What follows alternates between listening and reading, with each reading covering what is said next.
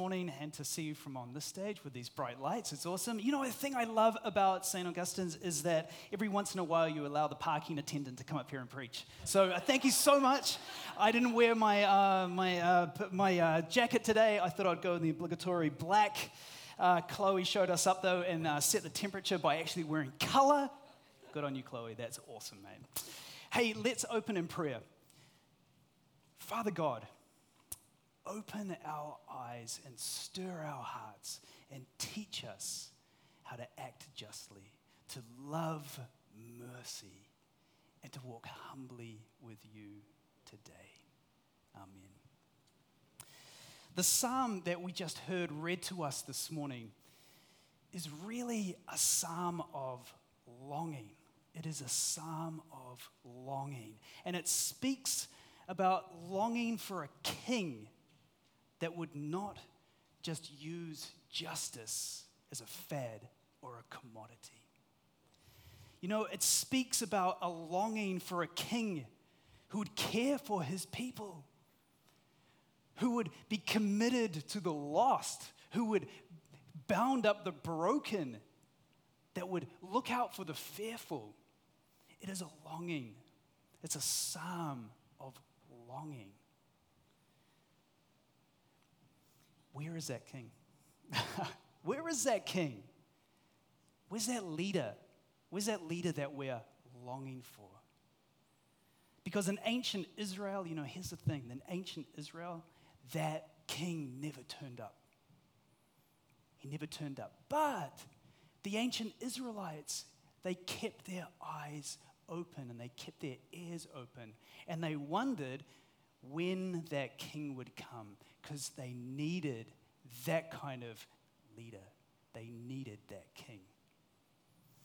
And here's the thing. In Matthew's gospel, John the Baptist is in prison. Who knows who John the Baptist is? Yeah. Anyone? You do. You know who John the Baptist is. He's that crazy dude who wore camel clothes and ate locusts in the desert. Here's the thing about John, though, is that he was actually an underground kind of leader of a movement that had to hide in the desert. Because there was a king in Israel, and his name was King Herod, and he was a bit of a bad guy. He, killed a few people, and he kind of slept around with a few people. He wasn't so good, okay? He was actually a bit of a tyrant. And John was one of those people in Israel that kept his ears and his eyes open for this king. When will he come? And so he went into the desert, and that's where he drew people to him. That's where he told people about this king. Well, John ends up in prison, as you do when you're in an underground movement, and the king, and there's a tyrant king after you, and you're telling him that, he's a bit of a dick. And so, at that time, King Herod was like a vassal. He was like a puppet of the Roman Empire, and Palestine was occupied, like much of the world at that time. Much of the world was occupied by the Romans. So he was in an occupied country. And John the Baptist is in prison for daring to speak out against King Herod and tell him that there's actually a better king coming. That's what he's saying. That's what the message of John the Baptist is. There is a better king coming. And when you're dealing with tyrants, it's best to stay in the abstract. Okay? Just speak in the abstract. Because when you speak prophetically and you speak pointedly, you're going to end up in prison. And here's the thing. John would eventually be executed. He was beheaded, head on a plate, that kind of thing. But as he languished in prison, his disciples were allowed to come and visit him. And he said to them, go and find this guy, Jesus of Nazareth, because I want to ask him a question. I've got a question for him. Go and ask Jesus this. Carry this message to him.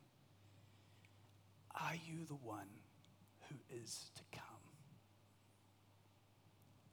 Are you the king that we're waiting for? Or should we go and find someone else?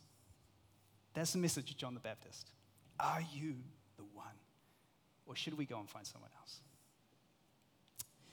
So, are you the one? You know, when John sends this message, this is what he's saying. Dare we hope? Dare we hope that all our prayers and our hopes are finally met in you? Dare we hope? Dare we hope that you are the one that will free us from years of oppression and from years of slavery? Are you the one? Dare we hope that it's you? Dare we hope? May we hope that you are the one that will bind up the broken. Dare we hope that you are the one that will heal the sick.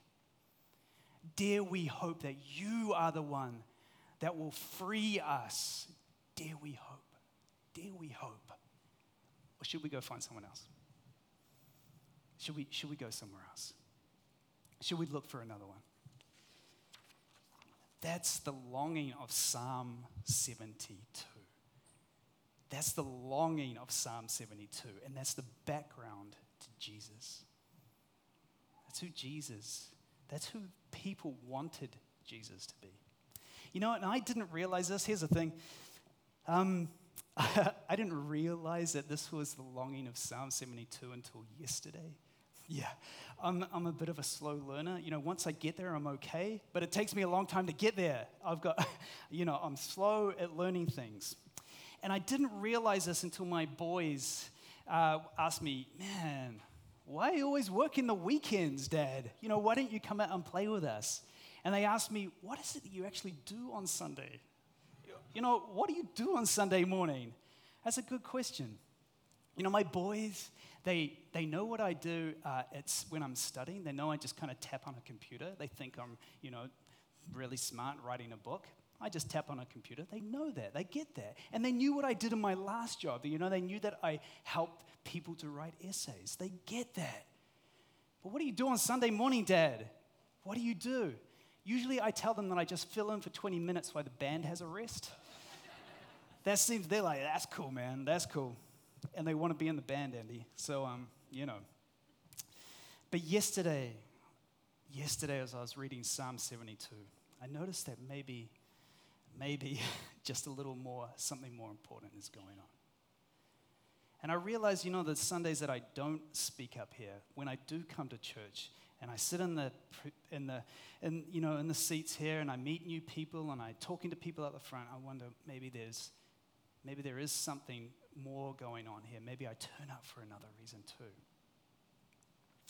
And then last night, as I was scrolling through my news feed, I was reading about 19 Mexicans that were shot on the border between USA and Mexico, shot because they were trying to get a better life for themselves.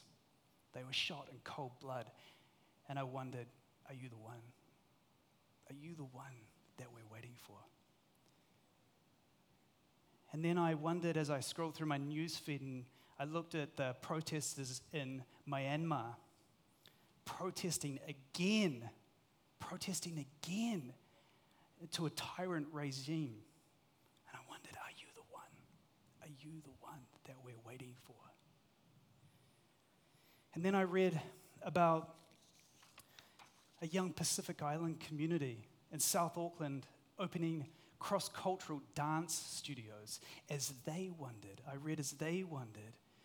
if the wonderful tapestry and the variety of cultures that God is bringing into this world, if maybe they could learn to dance together. And I wondered, are you the one to come? Are you the one to come? And I heard that same question on the doctors and the nurses that are fighting COVID-19. Are you the one? Are you the one we're waiting for? Or should we wait for another one? Maybe we should just move on. And then this morning, I thought about those who are tired, those of us here who are tired, we're exhausted. mentally and physically, spiritually. And I wondered, are you the one? And I wondered if those of us who are here that are thirsty, thirsty for love, thirsty for friendship, thirsty for comfort. And I wondered, are you the one? Are you the one who is to come? And I wondered, as I thought about our children and if they're going to have water to drink, and if they're going to be affected by climate change. And I thought, are you the one? Are you the one that is going to come? Dare we hope? May we hope? Or should we just go look for another one? John, please ask Jesus our questions. Please ask Jesus our questions. These are our questions. Are you the one? Ask them for us. Ask them for us. Are you the one? Dare we hope? Dare we hope? May we hope in you? Are you the one? That's the longing of Psalm 72. That's the longing I read last night, Psalm 72. Oh, okay, right, okay, got it. I didn't realize that until my boys asked me, what do you do on Sunday morning? What do you do for 20 minutes on Sunday morning? Why don't you play with me? Why aren't you at home playing with me? What do you do? And John sent those words to Jesus. And when Jesus heard those words, he answered him like a politician. He's pretty evasive, man. He wasn't too ready to come forward and tell John who he was. It's kind of like a yes and no answer. Are you the one that we're waiting for, or should we go and see someone else? Yes or no? Hello? Give it to me straight. I can handle this kind of thing. Tell me, are you the one? But Jesus asks back in this kind of evasive answer. He answers him back in kind of like coded prophetic language, right? And there's a reason for this too, because Jesus was also part of an underground group. Did you know that? Jesus was a revolutionary. Do you know why he was a revolutionary? For the same reason John was a revolutionary, because he was looking for a king. Maybe he was that king. And you know what? They already had a king. It wasn't going too well. So he's part of an underground movement. If you want to be a revolutionary, you follow Jesus. And he's looking for this king. And he says to them, this group of people, are you the king that will change people's lives? I mean, really change people's lives. What we were talking about this morning, that we would be a community of changed lives. Are you that person? And John is out there and he's asking people to change their moral compass, to turn around, to find a new way to live in this world. So Jesus answers John back. He says, okay, gets his disciples, he says, take this message back to John. And he answers him in the language of Isaiah 35 and Isaiah 61. And sitting beside this answer, behind it, is Psalm 72. Go and tell John, he says, that the blind will receive their sight, that the lame will walk, that the deaf will hear, that the poor will have the good news preached to them. Tell John that the Spirit of the Lord is upon me, because I have been sent to preach the good news. Proclaim to the captives the recovery of the sight of the blind, to set free all those who are oppressed, to proclaim the year of the Lord's favor. That's king language. That's king language. Go tell John. You tell John that that's what I'm here for. I'm here to set people free. Tell John. That's Jesus, man. He's cool. That's awesome, right? That's cool. God is not finished with this world. And that longed for king that would not treat justice like a fad or a commodity, that would care for all people, was committed to the lost and the broken and the fearful, that would bind up the broken, that would heal the sick, that would seek out the marginalized, that would look for the lost on the margins. That king is here. He's come. He's come. It's true. It's true. If that's what you're hoping for, it's actually true. He's come. Dare we hope? Dare we believe? Yeah, he's come, man.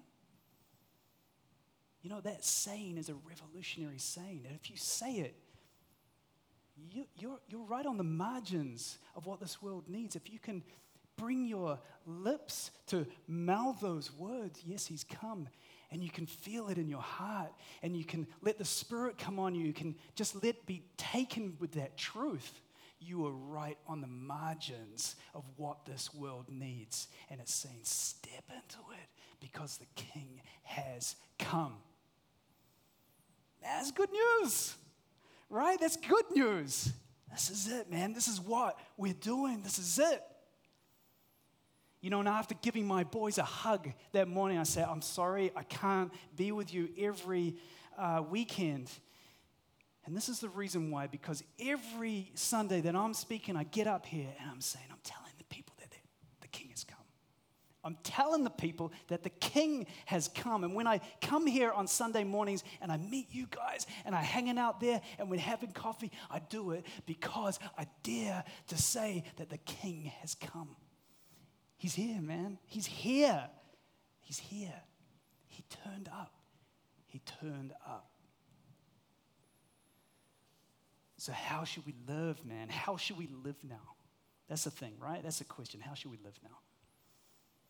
The hope-filled, renewing, restorative, the King that Jesus is flows into us from his own life that was willing to lay down his life for us. That is the King that we've got. And each person here, this world, no matter what sex or what race or what gender you are or what status you are, no. The King is here for you.